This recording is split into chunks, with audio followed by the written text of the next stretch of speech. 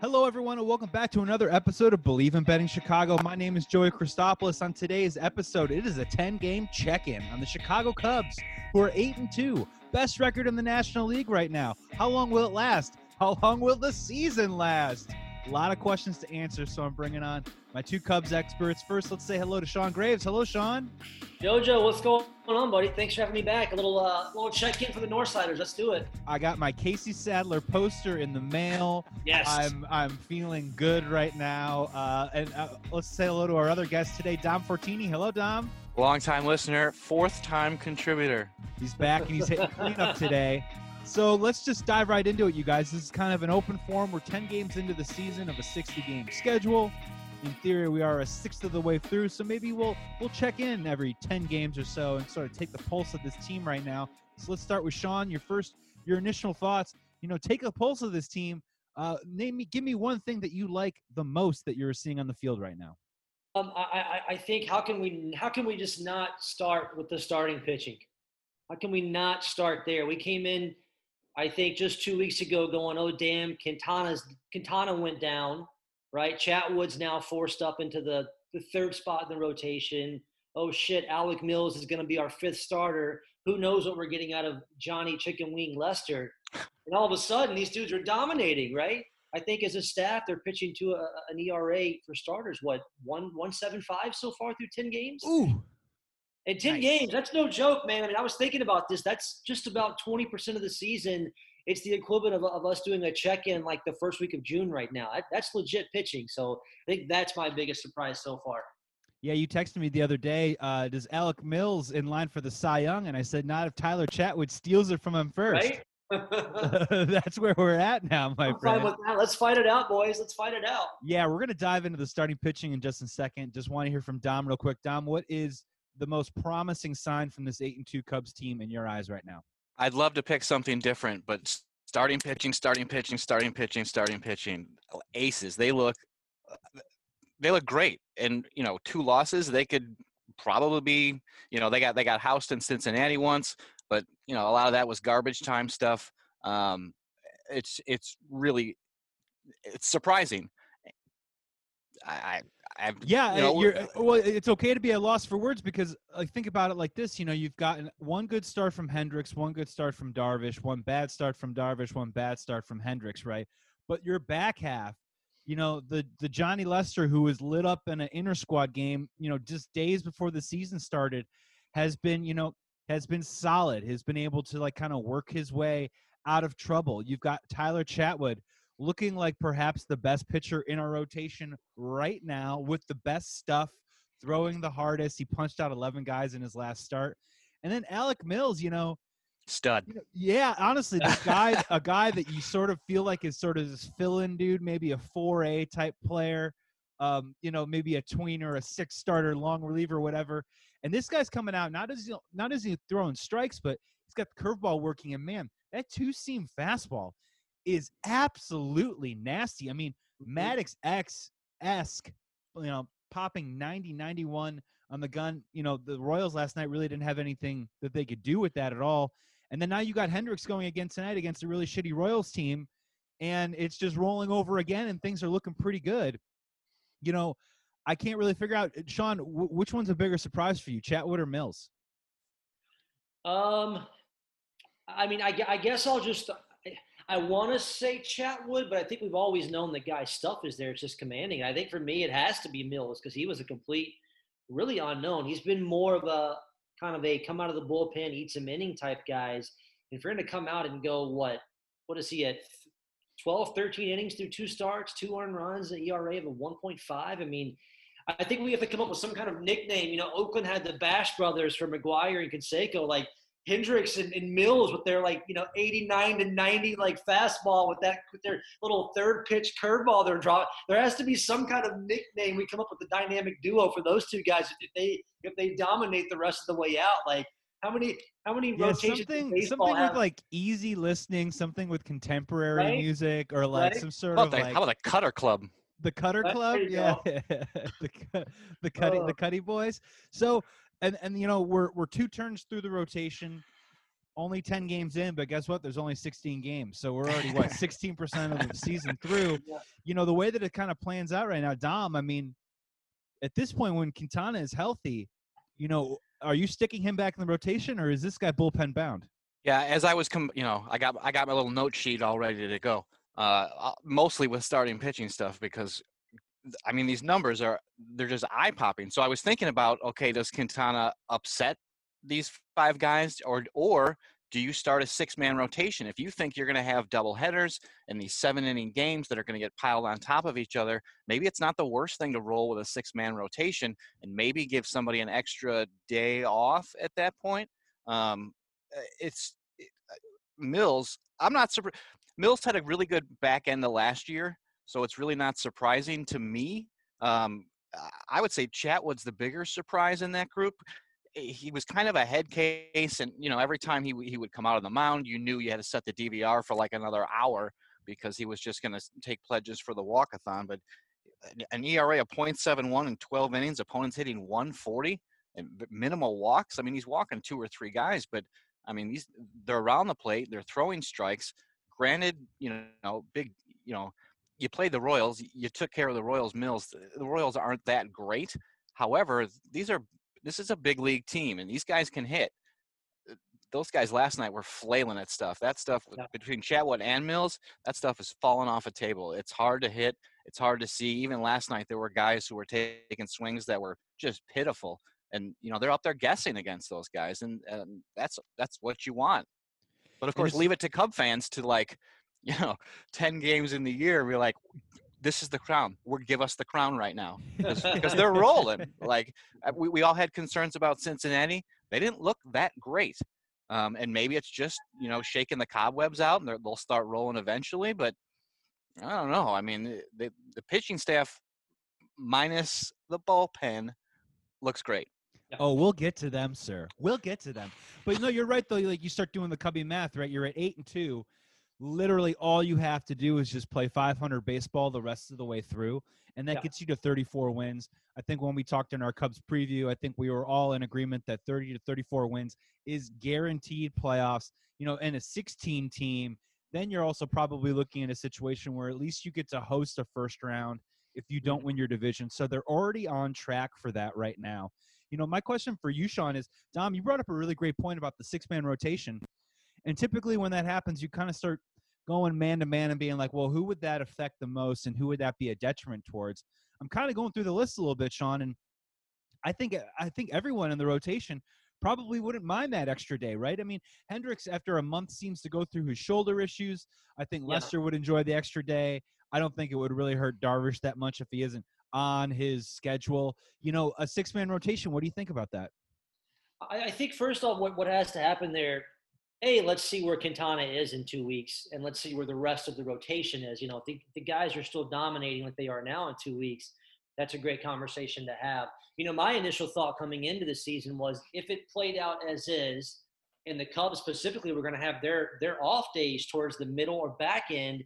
If someone was off, you might go the other way and go to a 4-man rotation. Now, if the guys keep dominating like this, I don't know that I would want to take them off their 5-day rhythm. I mean, why mess with that if we don't have to? Again, if someone falls off or someone needs the extra day, give it to them. And I don't know, again, if the Cubs bullpen keeps going the wrong way, Joey, we talked about this the other day in a text as well. Quintana in spurts out of the bullpen, if he can do it, 94, 95 from the left side, got a filthy curveball. I mean, he might be right away your top lefty out of the pen. I mean, Ryan came in the other night and got rocked around in a 4-0 game, 3-spot like that. What do you have? Colin Ray behind that? I mean, so I don't know. I'm up in the air on the 6-man rotation right now. I just kind of want to let that play out and see where we are in 2 weeks and see where we are in the schedule as well. If the Cubs, like Dominic said, have to start having games postponed because of other teams getting COVID, cough, idiot Cardinals, and you have a bunch of games down the line, then maybe we have to do that just to save some arms. Yeah, it will definitely depend on how the doubleheaders, if they start stacking up a little bit. I do like the 7-inning doubleheaders a whole lot because that does help a team like the Cubs with a dog-ass bullpen. You could actually have some guys maybe throw a couple complete games in those 7-inning doubleheaders. And then the other part, too, is, you're going to play you're going to play your schedule, right? I mean, you can only play the teams that are on your schedule, and you've got the Royals, you've got the Tigers, you've got the Pirates, and then let's be honest, now with Lorenzo Cain opting out, Ryan Braun isn't healthy. That Brewers lineup does not scare me at all. So there are definitely some teams with some matchups where you can continue to roll these guys out and keep giving them chances. And my thing with Quintana is, I do kind of like him out of the bullpen at first. I'm kind of imagining in a scenario where maybe, there are going to be those days when Johnny Lester really struggles to get through that third and fourth inning and can only get through 5 innings. I really like maybe a guy like Quintana that can cover the 6th, 7th inning, perhaps maybe even the 9th if he's on a hot day. Because honestly, right now, we're having such a good time. I don't want to pivot into something that is so triggering and awful, but maybe we can talk about the bullpen because there are only 3 dudes right now that I trust, and I'm saying trust almost in borderline quotation marks, and that's Casey Sadler, Jeremy Jeffress, and Rowan Wick. Those are the only 3 dudes right now that when they come into the game, I borderline at least think that we can get consecutive outs, which is saying a lot. And, through the first 6 games, this bullpen was doing things that we had never really seen before our very eyes. And it still is a situation that I think is going to have to be worked out. You still have guys on your roster that you straight up just can't pitch right now. Like, you can't give me a situation that you can bring Craig Kimbrell into the game. What situation is that? Is it the 6th inning? Do you feel good about that? No, not really. I mean, unless we're up 14-2. Yeah. When are you bringing Craig Kimbrell in? So let's pivot over to this bullpen a little bit. Dom, maybe if you want to go first, maybe not necessarily how do you fix this thing, but right now, how do you get through the next 3 or 4 days? I think let's just go day by day with this thing. Tonight, we saw Wick in the game last night, which you think maybe Jeffries is available tonight. Who are you turning to tonight when the bullpen, when David Ross extends his arm and the barn is open? Who do they turn to? I would hope they would turn to me. They've got 6 relievers, six relievers with a 9+ ERA. That is not good. 2 of them, brothers in Maple, 6 runs, 6 walks in an inning and a third with a walk rate of over 20%. That's not easy to do. The Wood brothers too, I believe, are in that category, right? God. Kyle Ryan with a 9. Nor. Yeah. Rex Brothers with an 11.5. James Norwood 16. Dylan Maples 18. Brad Week 18. Kimbrell 37. I'm not a math major. I can't do that math. But I mean, opponents hitting 500 against Dylan Maples. He's not even facing that many guys. What's going on out there? Yeah, it's incredible too when you look at the amount of walks that the bullpen has given up in contrast to the rotation. I believe the Cubs starting rotation is like 11th in the major leagues in walks given up right now. And I can guarantee you that 89% of that is probably coming from the bullpen. I think they've walked over 21 guys in like 24, 25 innings. I mean, Sean, let's just go to tonight, man. Like, who are you turning to tonight when Hendricks takes the bump against the Royals? I mean, I have a good feeling he's going to pitch a good game, maybe pitch a gem, but I don't know if he's going to throw a complete game. Who are you turning to? First off, I agree with you about Hendricks tonight. I bet he's going to be outstanding. I mean, if it's 9th inning and it's 2-1, 3-1, I think you were on the right track with JJ going tonight. I think he's probably your first game. I mean, Wick goes an inning and a third last night. You're probably pushing it, running him back out there. He's still a young dude. I don't know that you want to go that route. I mean, I think it probably is, but if he's going with the righty, it's probably Jeffress. And if he goes the lefty, I mean, I guess that's Ryan. I don't know. Maybe I don't know. The new kid, Colin Ray, I believe he's a lefty as well. Maybe he throws him out there and says, what the hell? Let's see what the guy can do. But Justin Steele is a lefty, I believe. Steele's a lefty. Yeah. And he just came up, and it would be a major league debut for him. You never know. But I think you're right. I think JJ is the first guy that comes out of the pen tonight in that 9th inning if it's 2-1, 3-1 game. So let's walk through this and maybe let's be a couple steps ahead of the curve here. And I kind of want to hear you guys' thoughts on, Dom, would you bring up Burl Carraway? Would you bring up a Braylon Marquez? Would you try and see if a young kid who maybe doesn't know any better, gets that juice of adrenaline of being in a Cubs uniform and catching lightning in a bottle and can give you that 2 or 3 weeks of high-end type stuff in the bullpen? Would you do something like that, or are you worried you'd ruin one of these guys? I think right now, when we had talked about this in the past, is pitching ahead of hitting, and these guys have kind of shown, at least the back end of the bullpen, that I don't know why the starters look so much better than the relievers do right now. So I wouldn't hesitate to kind of dip into that well of let's bring somebody up, see what he could do, because it kind of sends a message to those guys who are already there of like, hey, we're not screwing around here. We have to win these games. And if you're not getting it done, if you want to walk half the other lineup and you want to hit it, Kimbrel the other night, he walked the bases loaded. He hit a guy. He almost hit freaking Joey Votto, who somehow got out of the way of that. And Who then hates was so being mad. hit? Yeah, he hates what? being But you say he wants to hang over the plate, but he doesn't want to get hit. I don't understand. But I think a message needs to be sent to those guys, whether it's just Ross marching down there and being like, throw strikes. I don't care if you get hit. At least let them hit it. Put the ball in play, because Yeah. I mean you're just giving these guys free outs. You're giving them free bases, and that's going to cost you. I mean, luckily there hasn't been too many 3-2 or 2-1 kind of experiences with that. They've kind of all been, giving up 3 or 4 runs at a time. Ugh. I don't know. I say dip into the well, go grab somebody new and see what you got. Yeah, I mean, can you honestly really? I don't believe necessarily in that you can ruin a guy. How else are you going to develop that pitcher this year unless he's actually out there on the mound getting a taste? And we have seen before these dudes, take like a dude almost like a Carlos Marmol situation. I know I've made the Bobby Jenks comparison in other places recently. Sometimes these guys come up, they don't know any better. It's all pure stuff. Rowan Wick last year, bring a guy up, lightning in a bottle, gets that confidence, and the next thing you know, he turns into an actual piece that you can use. Sean, love to hear from you, man. What should we do with the Caraways and the Marquezes that are on? They're on our 60-man roster right now. They can be brought up. Yeah, I mean, my question is like, how bad are those guys looking in South Bend that you're saying, oh, no, we can't replace the 38 dudes with ERAs of 23 at the major league level, right? I guarantee they don't look that bad. So, we talked the other night. I am 300% on board.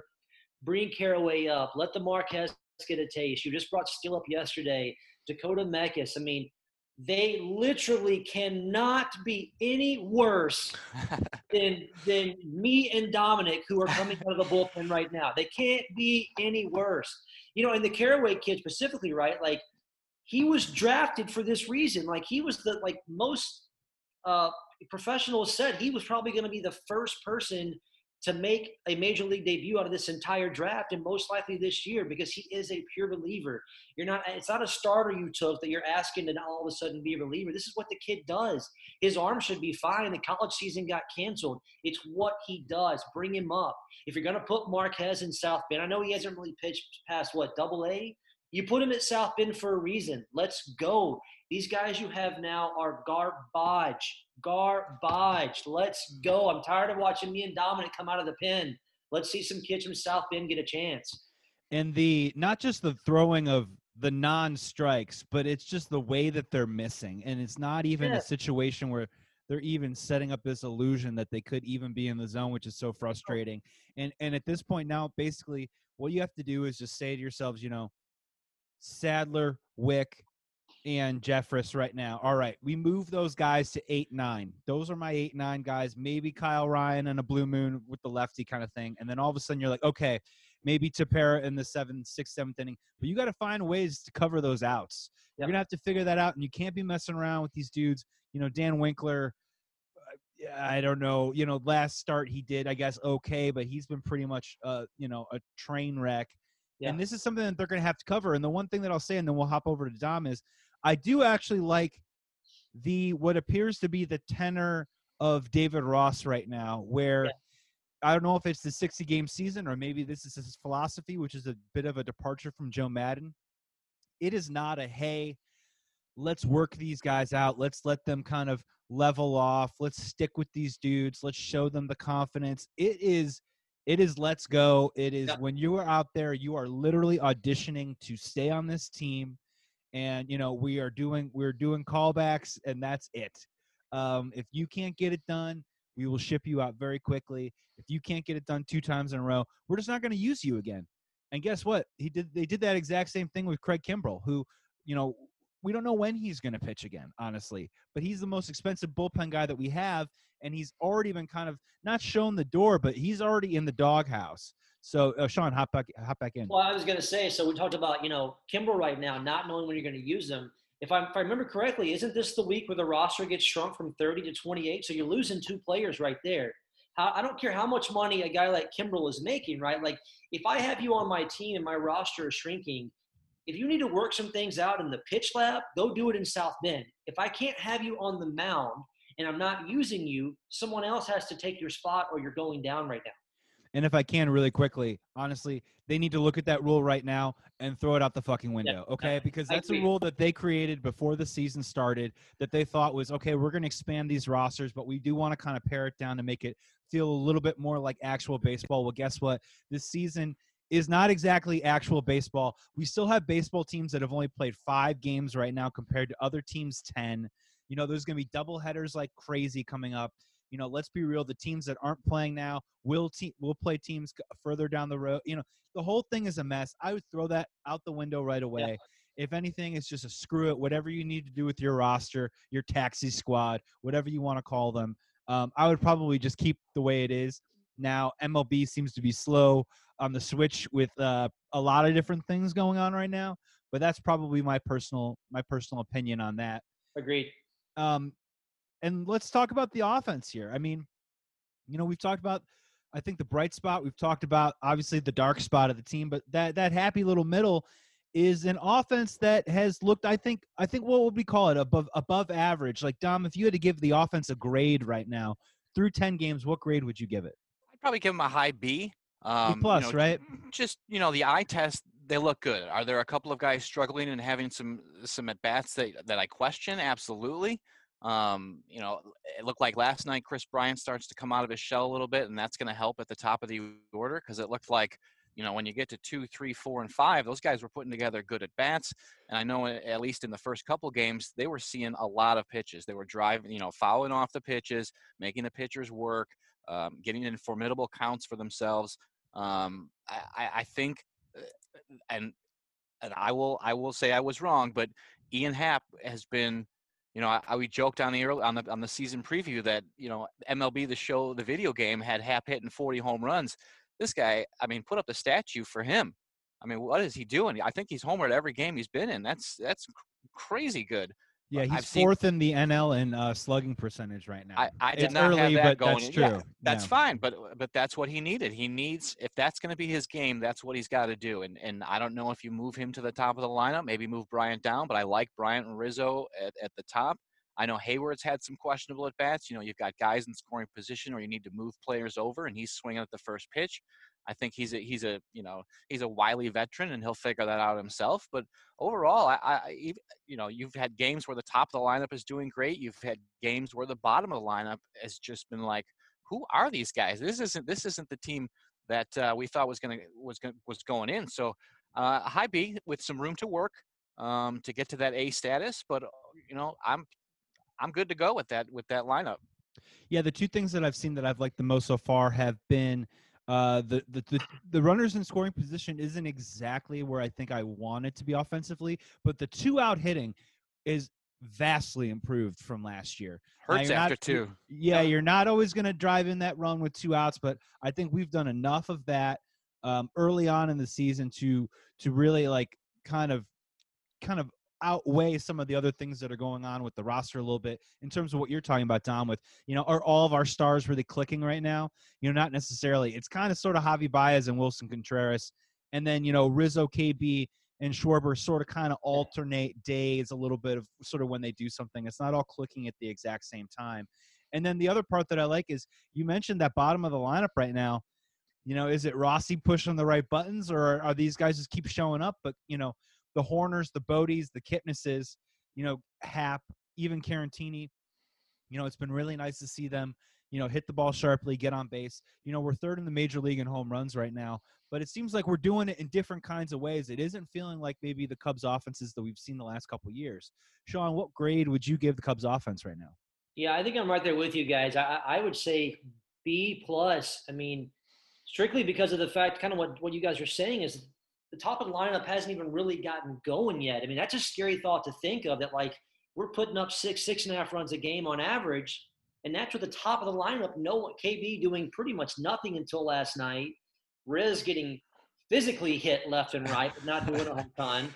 Schwarber will pop you that bomb. But, man, if those guys keep going, if those guys get going, and the bottom of the lineup keeps up at 75%, that lineup is going to be filthy.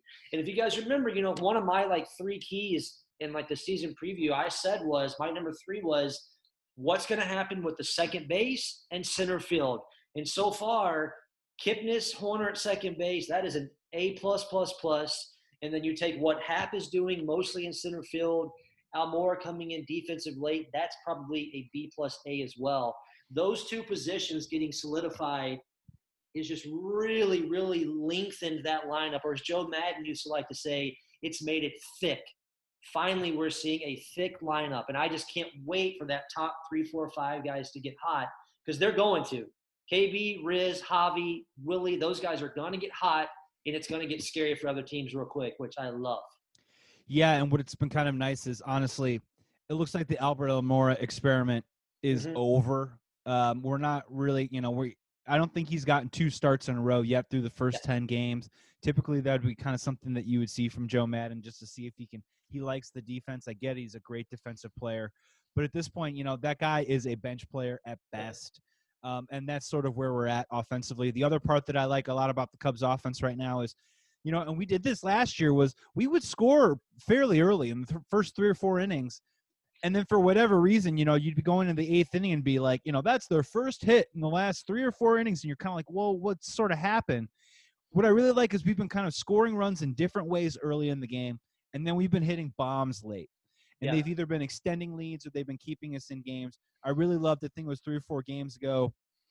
I think we were up 3-2 or something. We lost the lead, or we gave up the lead to go to 3-2. We came back that very next inning and tied it, and then took the lead.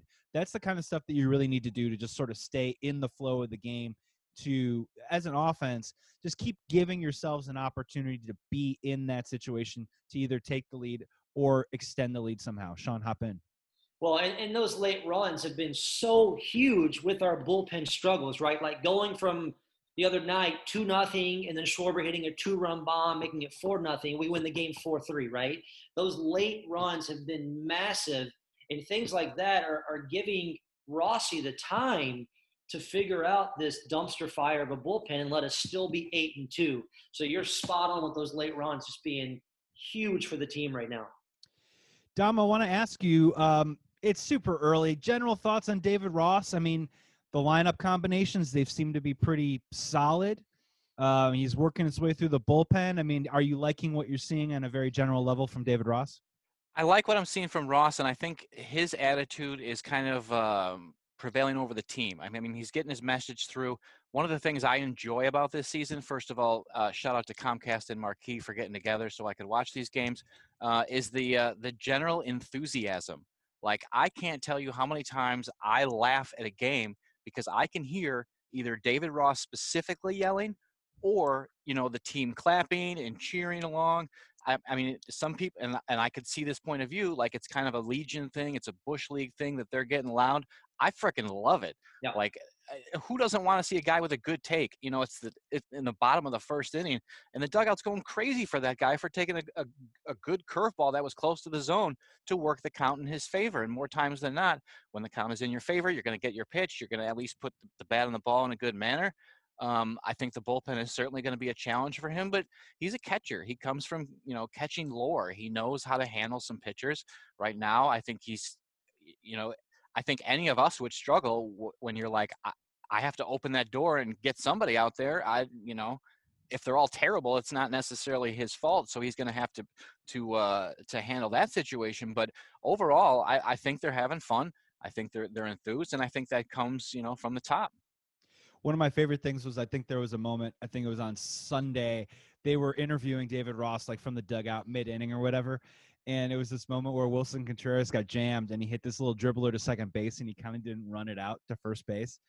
And David Ross, like mid-sentence, like stopped and sort of stared at Willie, like not run to first. And like you could tell that he kind of like went red for a minute. He's like, don't blow up on camera, like go on back. But I definitely think he's bringing a little something different to the table. We talked about it preseason about how, it is a little different. Like, And maybe it was a stale message from Madden after a while. Obviously Joe's got a place in our hearts for winning the World Series, but after a while, it and I've told this to Sean while at games, like the idiosyncrasies that made Joe Madden are also the undoing of Joe Madden, because you start missing guesses and you're just like, what is he doing out there? And when it works, you're just like, why didn't I think of that?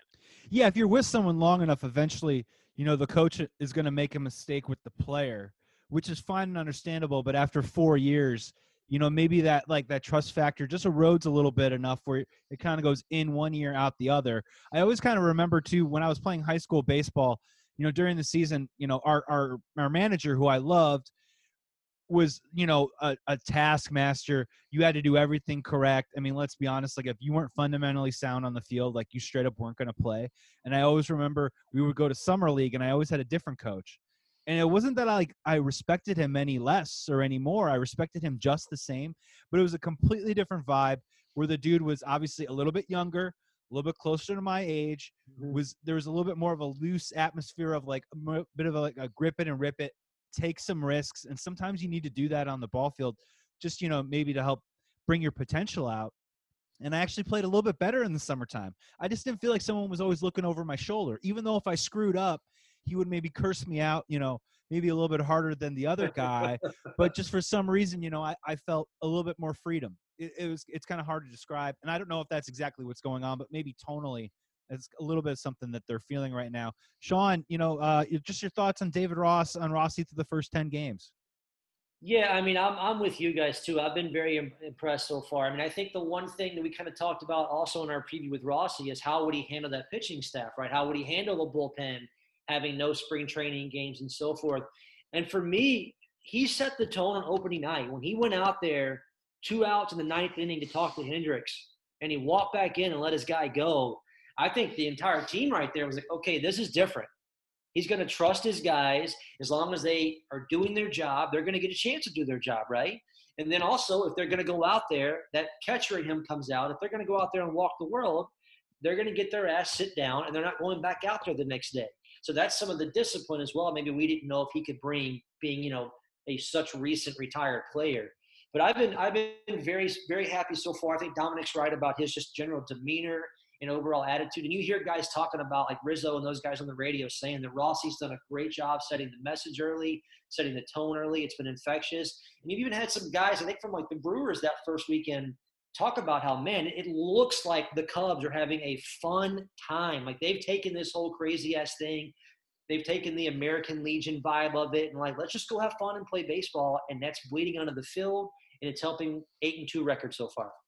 And maybe it's one of the things where when you have a guy like Anthony Rizzo on your team, maybe it helps out a little bit more than it would in other seasons, because it definitely seems like he's been a galvanizing force in the clubhouse. It looks like he's really trying to rally everyone around each other to try and have as much fun as you possibly can. And Rizzo and Rossi were attached to the hip, right? So there is maybe a situation where it's not that Rizzo maybe had less responsibility on the Madden teams, but maybe Ross has somehow subtly kind of been like, hey man, like I need you to take on this particular role maybe a little bit more than you have and before, and I'm going to give you that responsibility and give you that credit to be that bigger voice a little bit and kind of be the sheriff of the players. Because let's be honest, I don't think Madden was a sheriff really. I bet you Rizzo was still doing it, but maybe he felt like, oh, I got to do this all by myself because I know Madden isn't going to do it. Maybe he's in a little bit more concert with Rossi this time around. Go ahead, Sean.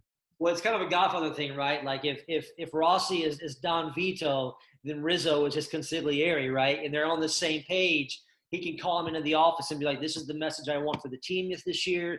This is what I'm looking for. When I'm not out there, I need you to be the voice in the room among the players. And they're on that same page, right? Whereas maybe with Joe, because it was a little bit more loosey-goosey, which was fun in 2015 and 16, but kind of wore off 17, 18, 19, I think Rossi can kind of be a little bit sterner while keeping it loose, and Rizzo can then take that into the clubhouse and share that message with the players. And to be very fair, too, I don't want to make it seem like we're like talking down on Joe Madden. I No, think we're no, talking about I think that we're talking about differences here. Sure. And I think that there is now something to, as much as it pains me, because I wanted Joe Madden to be the manager of the Cubs until I was like 85 years old. But that isn't how things work in life, and Yeah. sometimes things do run their course. And the dude was on the team for 5 amazing seasons, went to the playoffs for 4 of them, Mhm. and that's a ride that I guess you can kind of get burned out on, and I understand that. And I think we're just talking about now that Rossi's doing a good job. We see the difference a little bit, and there is a little bit more of that injection of rejuvenation going on with the team. Dom, I want to ask you. Let's talk about the lineup real quick. I was sort of didn't really like the KB Rizzo on top. I was kind of hoping maybe as the season went along, someone like a Nico Hoerner or maybe an Ian Happ would kind of come to fruition. And now I'm kind of sort of thinking this lineup is kind of good the way it is a little bit. And Rossi is really sticking with it and staying consistent with his lineup. Where do you fall on that, Dom? Are you still hoping that maybe someone else emerges into that leadoff spot besides KB, or are you kind of buying what they're selling right now with the lineup? I'm definitely buying what they're selling. And we've talked about this before that I like KB at the top. He's your most natural hitter. You want to get him the most at bats you can in a game, and that's how you do it. You stick those guys at the top of the lineup because he's obviously going to get one more at bat than the Nico Hoerners. And really, if the game was on the line, who would you rather have up? And I'm not saying, Nico Hoerner. I'm on that bandwagon for sure. But if the game comes down to it, I would rather see KB. I like him and Rizzo at the top. I think it sets a tone for the rest of the lineup. Those are both guys who can, go deep or get the extra base hit or work a walk. Brian arguably has one of the best eyes on the team. Contreras and Schwarber are just guys who are going to hack, and I'm not against that. That's what they do. Do they have a good eye? Sure. Do they have a Chris Bryant eye at the plate? Not really. And I think it was Sunday's game where it was in the lower half of the lineup. I'm not sure if they had that the fake runner on second yet, the ghost runner, but the Pirates pitcher couldn't hit the side of a barn and throw strikes. He was just throwing sliders in on the knee, and everybody started flailing at it. Yep. And by the time the lineup rolled over the top, and maybe they had just seen more of that guy by that point, but I was not happy. But in that game was in the bottom of the 9th inning because you could have had that run home earlier. And they played the extra inning, and they eventually won. But come on, guys, get your act together. But I have no problem with Brian at the top.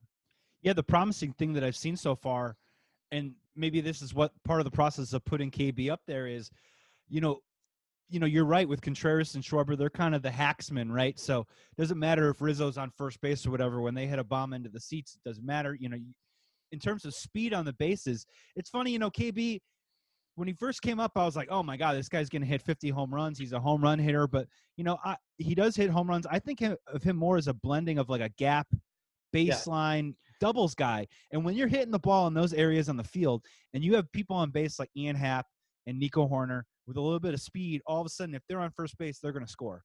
So that's more RBIs. Yep. That's almost a perfect position for KB to be in terms of when to hit with runners on base, who's on base when you're hitting. So far, the results are fairly promising. Sean, what do you think right now? Do you like KB at the top? Do you think there could be a change coming? Where are you standing on that? No, you know where I stand on that. I love KB at the top. I've been pushing for that since 2018. I think right now, while the lineup is cruising, you don't mess with it. Now, if they go through a week where it gets stale and all of a sudden they drop down 2-3 runs a game, maybe then you look at a Happ or somebody like that. But I think right now you leave it alone. I think that's another thing that David Ross has done great is your word a minute ago, consistency. The lineup every day has been pretty consistency as far as batting order, where guys are going to be. I think that's kind of good. I think KB and Riz just see a ton of pitches. First at bat of the season, right? KB saw 10 pitches, right? When you can let Javi and Willie and Schwarbs behind those guys go to the plate, having already seen a guy throw 8, 10, 12, 15 pitches, it's going to pay off. It's going to wear down the starting pitcher, get into the middle relief from the other team quicker. So I love it up top, and I wouldn't mess with it anytime soon. And at this point, shut my mouth on Javi in the 3-hole. Before the season, I had some worries, some trepidations about that. And, the dude's just a baller, man. He still kind of, swings at pitches and swings out of his shoes a little bit, but still, man, the guy scores with the baseball, perhaps the best out of anyone on the team on a consistent basis. He can do so many different things. He's still an amazing base runner. And, him in the 3-hole, that just makes sense. And I think that that's something that you should probably put into stone there too as well. Dom, hop in. Well, like I think it was 2 games ago where Javi's first at bat, he, the helmet flew off. He was down to a knee. He swung and he missed. Like it wasn't even close. He was so tardy on a guy's fastball, which wasn't overpowering at all. He comes up in his second pitch of the at bat, and just lights the guy up and crushes. I don't know if that was the one off the restaurant the other night, but he hit a freaking bomb, and it was like, it's so amazing that these guys can make the adjustment even in the short time of 8 hitters. I mean, I know they're going back in the dugout and watching the video, but it really lends itself to Javi being a great ball player and making that adjustment. That's what makes him so special, and maybe, that's where we kind of are always hoping for a little bit more with KB, where KB I feel like can be just a sliver off, but he'll be a sliver off for like 2 games. And with Javi, he can be a sliver off, but the very next at bat, he can catch it. Yeah. And then, you know what I mean? And then next thing you know, you're like, oh, he's got a double and 2 home runs. The Reds game last week, right? Yeah, pretty good. Yeah, not too bad. There's 2 more topics I want to hit to, then we're going to get you guys out of here. The first one is, this one could be pretty brief, but hey, the defense is kind of back. That's kind of nice, right? I mean, honestly, third base between Bodie and KB has been a very, very solid, make the plays, even make the tough plays to get us out of some situations. Kyle Schwarber threw a guy out at home plate the other day. Center field with Ian Happ hasn't been a complete disaster yet, so, and Javi's been solid at shortstop. Contreras just throwing a couple guys out. Javi with that tag last night on a poor throw from Willie. Those are outs that extend innings, drive up pitch counts, can make a starter's, night a little bit longer than it needs to. I mean, Alec Mills needed that last night. You know what I mean? That throw at second base. Just talk real quick about, it sort of seems like the defense is a little bit tighter and perhaps a little bit closer to the 2016 team than it was the previous couple seasons. Sean, how are your thoughts on that? Yeah, first off, how sick was David Bodie last night? That dude just put on a clinic at third base last night. He's got his head right again. Yeah, man, and you're right. Like, at top of my head through 10 games, I really only kind of remember, 1 ground ball going through Nico's legs, and that's pretty much it. And so far, nothing has cost them. And that's a big thing, too. Again, when you have a bullpen that's not as good, your defense can't cost you extra outs, which lead to a walk and then a 3-run home run. So it's been awesome to see these guys come back out, go kind of back to 2016 levels, because that's been one of the most, like, confusing things about this team, to be like historically great in 2016 and then kind of come back the next couple of years and fall into mediocrity on the defense, because defense travels, right? We hear that in football, right? Defense travels. That's one thing you can control. And to lose the fundamentals and just the common sense the last couple of years has been confusing as hell. So it's awesome to see that back and to help our pitchers out like that. Yeah, it's one thing to not be able to make the amazing plays all the time. That'll sort of kind of come and go. But if you can't just make the fundamental, the professional, the Major League Baseball plays, like that's what Bodie was making last night. Like they weren't necessarily the plays of the year, but those are Major League Baseball plays that when you're a professional, you get that shit done. And that's what helps win ball games. And he's back doing that. Bodie seems to be off to a little bit better start this year mentally. He seems to be a little bit more in the game. And seems to be in a little bit better shape than he was last year. I'm just going to kind of throw that out there real quick. Dom, your thoughts on the defense real quick. I just want to, Schwarber had a big rainbow throw at home. You're lucky you got the guy out. Good throw, though. It was a nice throw. But I'm wasn't a frozen rope. It was more no, of it certainly wasn't. It'll get there when it gets there kind of throw. But I live with someone who says defense wins championships. And so far that's been pretty spot on with this team. The play with Bodie last night is, I swear, it's the hardest play to make on the field. You charge it, you barehand the ball, you take one step, and you throw off that foot and throw the guy out. And he threw the guy out by 2 feet. He did miss one, earlier, like maybe a game or two ago, trying to make the same play. It is an absolute. It's a big league kind of play, and to see that the smoothness that when he does it right, it's money. So you don't want to give away outs, especially with the craptastic bullpen they have. So they're putting themselves in a better position, and that's going to be helpful for everybody. Yeah, that type of play when you're charging hard and you got to barehand it, that is all one motion with your entire body. Not only are you preparing to throw, but you got your body on the side angle right there. And my favorite part was, I think the second one, the hardest part about that one too is typically when you barehand that, right, if you don't get the perfect grip on it or the throwing grip on it, typically you're not going to be able to pull it off, which is why you'll see the ball kind of like shake.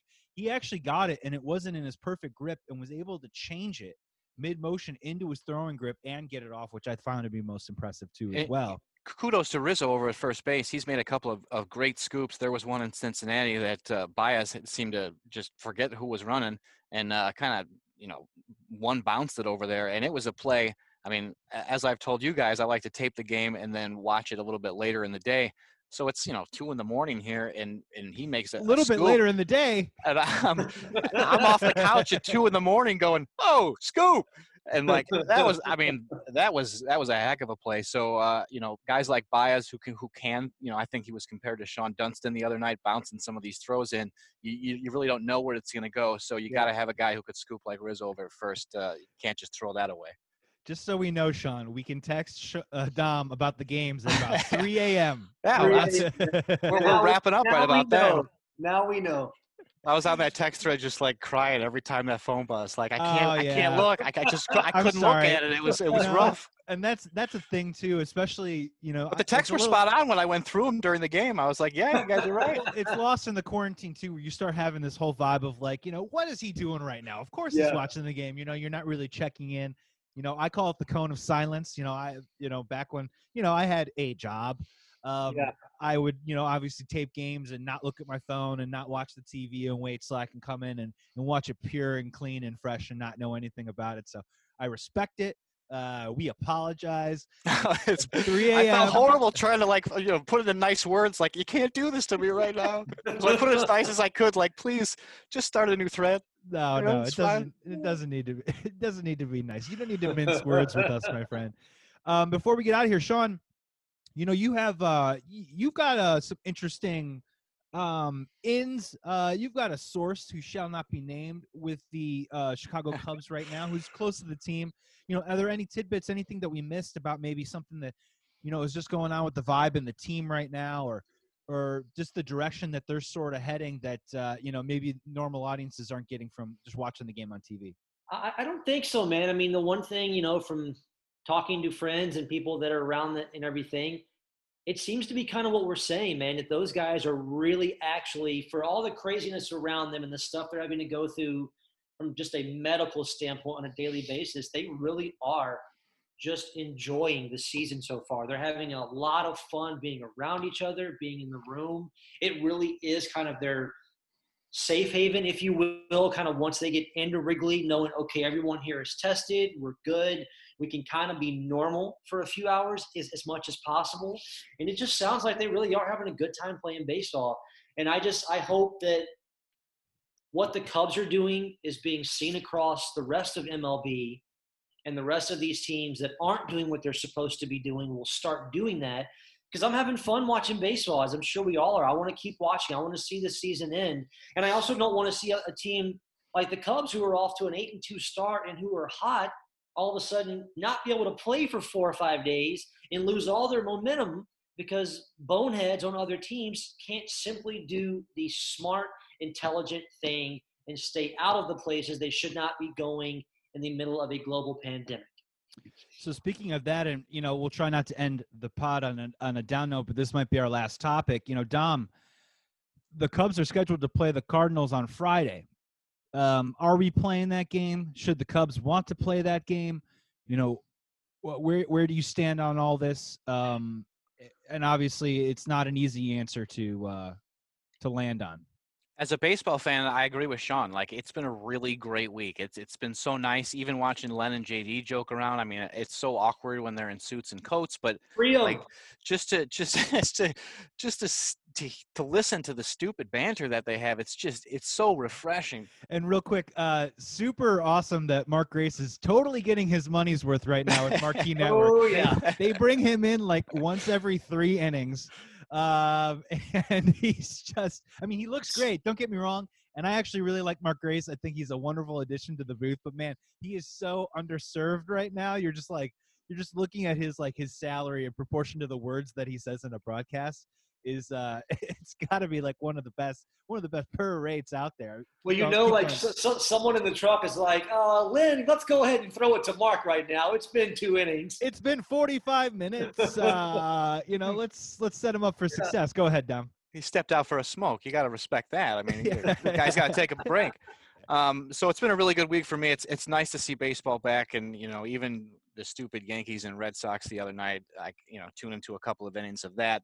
It's been really good to see. Now, if you're on the Cubs and you're a Cubs fan, of course you want to see the Cubs play the Cardinals because they're rolling right now, and now's the time you want to face them with good starting pitching, the lineup coming around.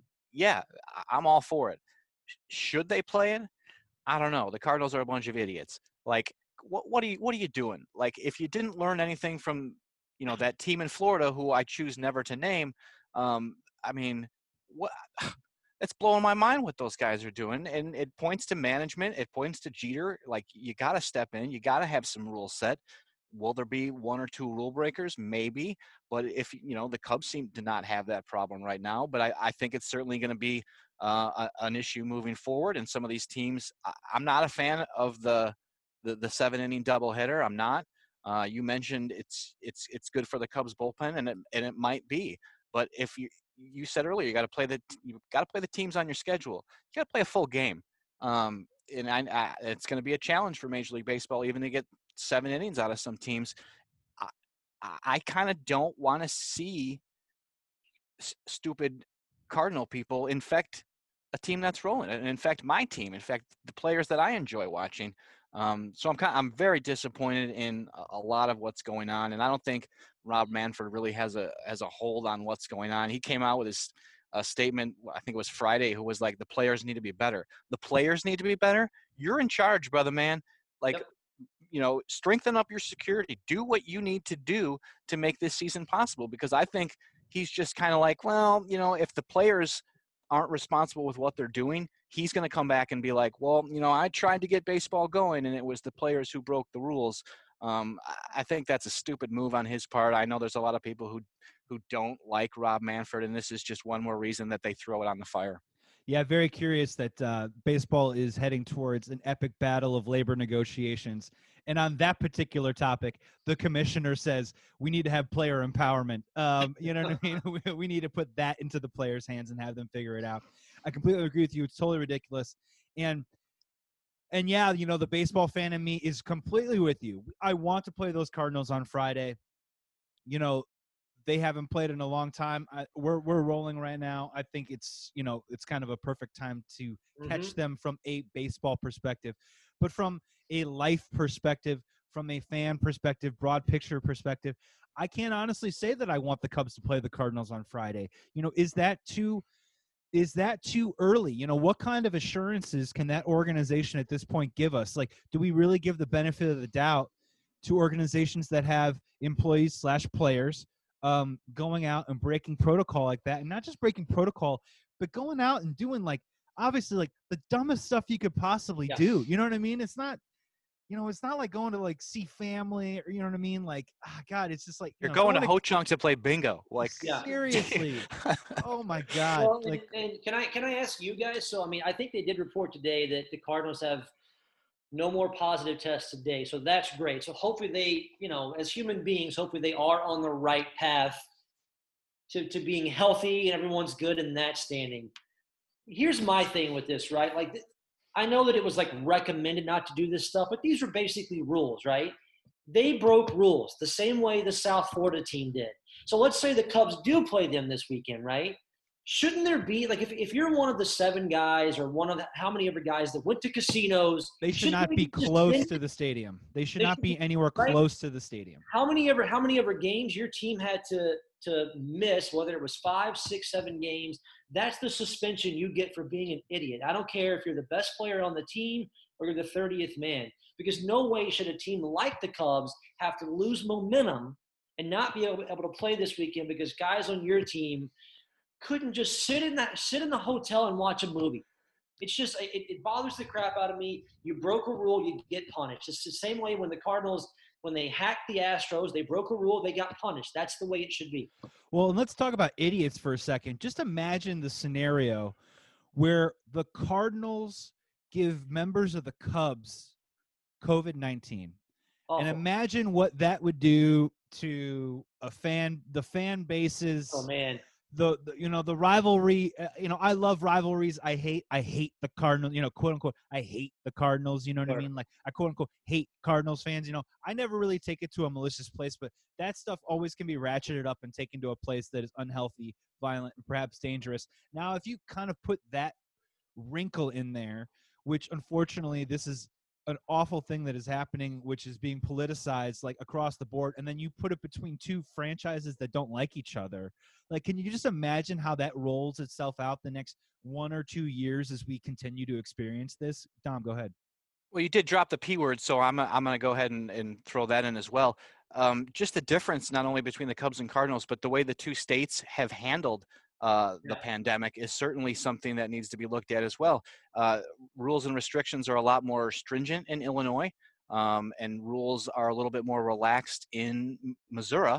And I'll straight up call them Missouri because that seems to be what's going on. There's very little restriction, and the state's run by a different party than the state of Illinois is. Not that I'm saying one is better or one is worse. I'm just saying one has rules that are a little bit more relaxed, and maybe that comes into play as well. If guys think like, I'm just going to run to the convenience store, grab a 6-pack, I'm not going to wear a mask or anything. That's kind of where it might get you. Yep. So let's get out of here on this. I mean, I think we're all in agreement on that, and honestly, I think we're just going to have to sort of see how it plays out. And when it does play out, you just have to hope that obviously Major League Baseball and both organizations involved are being responsible and accountable, keep each other as safe as they possibly can. I can't even believe I'm like, it's like. And the best part is like, I'm like talking about it like a kid's going to have like a bunch of 19-year-olds are going to have a party.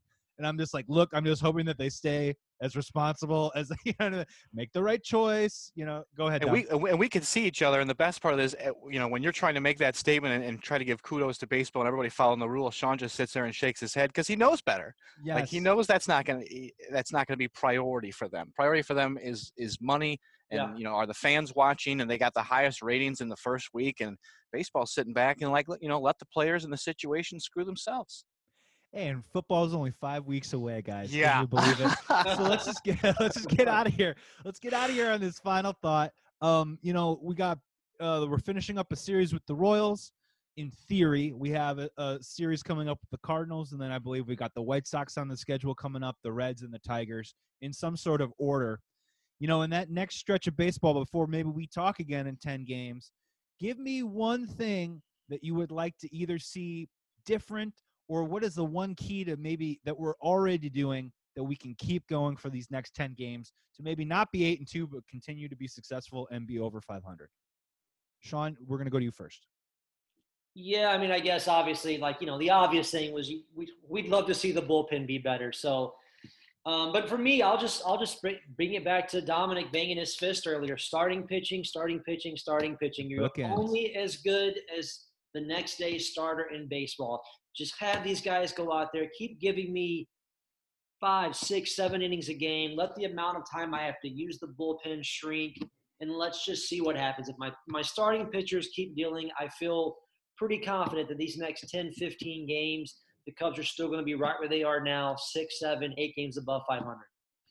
Dom, what would you like to see from the Cubs to either possibly improve upon or something that you've already seen that they need to stay consistent at to be successful? I say consistently keep having fun. It seems to keep guys loose. It seems to, invigorate the team a little bit. They want to do well for each other. And, when I played, it was always like, oh, the guy in front of me got a hit. Now I want to get a hit. And that's what I think is going on. I think that's being fostered by the management. I love playing the Royals so many times because not only does it, crush Paige, but it makes me feel good because I don't feel nervous going into a game I'm not afraid of the Royals. You've got the Cardinals, Indians, Brewers, and White Sox, as well as the Tigers and Reds at the end of the month. Who knows what it's going to look like in another 10 games, but consistency is key in this game, and I think so far the Cubs have shown a lot of consistency in both the lineup and the starting pitching. That bullpen certainly needs to get ratcheted, or else we're going to Sean and me. Yeah, you definitely got to take care of business against the Royals. And trust me, you should not be scared of the Royals. Their right fielder's named Franchi. That's that sounds like a former employee of ours at Ed DeBevick's. Some sort of working in. They could use her. They could totally use her. They could totally use her. I'm in the game. Wow. My first instinct was to say, I really want to see that top 5 in the lineup. Part of the Cubs preview, I want to see all those guys click at the same time. Kind of really interested to see, can we get KB going? Can Rizzo hit a hot streak? Can Schwarber hit a hot streak? It's about time for those guys to sort of, take the baton a little bit and carry the offense. But I'm going to go in a different direction. These next 10 games, I want it's already been happening, the consistency of production at second base to continue. Jason Kipnis right now has been not a revelation, but he has been certainly a plus offensively on this team right now. I want to see that, keep that going a little bit. You can mix and match him and Caratini at DH, I think. Keep getting him some at-bats. And I really liked what I've seen from Nico Horner. He's kind of cooled off the past couple of games. But, man, I tell you, he really makes the bottom of that lineup go. Mm-hmm. He's got speed. He's been able to hit the ball sharply. He's in situations he's been able to play very smart baseball at the plate where he's had a couple walks. Drawn walks, hit some sac flies.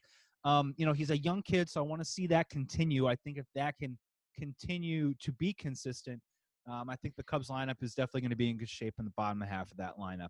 But it's been a fun 10 games. Cubs are 8-2, 3 games up on the division in a 16-team playoff format. So a lot of room to work with. A lot of room to work with this season. And, that's going to do it. And thank you so much for you guys for joining us on Believe in Betting Chicago. Sean Graves, Dom Fortini. Hope to talk to you guys again in 10 games. Hopefully there are 10 games to be played. That's going to be great. Let's start there. If we don't talk again in a month and it's only been 10 games, things really got fucked up. So, that we're seriously in trouble. But you guys, thank you so much for joining me. This is Believe in Betting Chicago with Joey Christopoulos. Thank you so much for listening in. We're going to come back a little bit later. We're going to be talking a little more baseball and a little more basketball this week, so make sure you tune in. Until then, have a great day. Thank you for listening. Be good, be safe, be kind to each other. We'll talk then.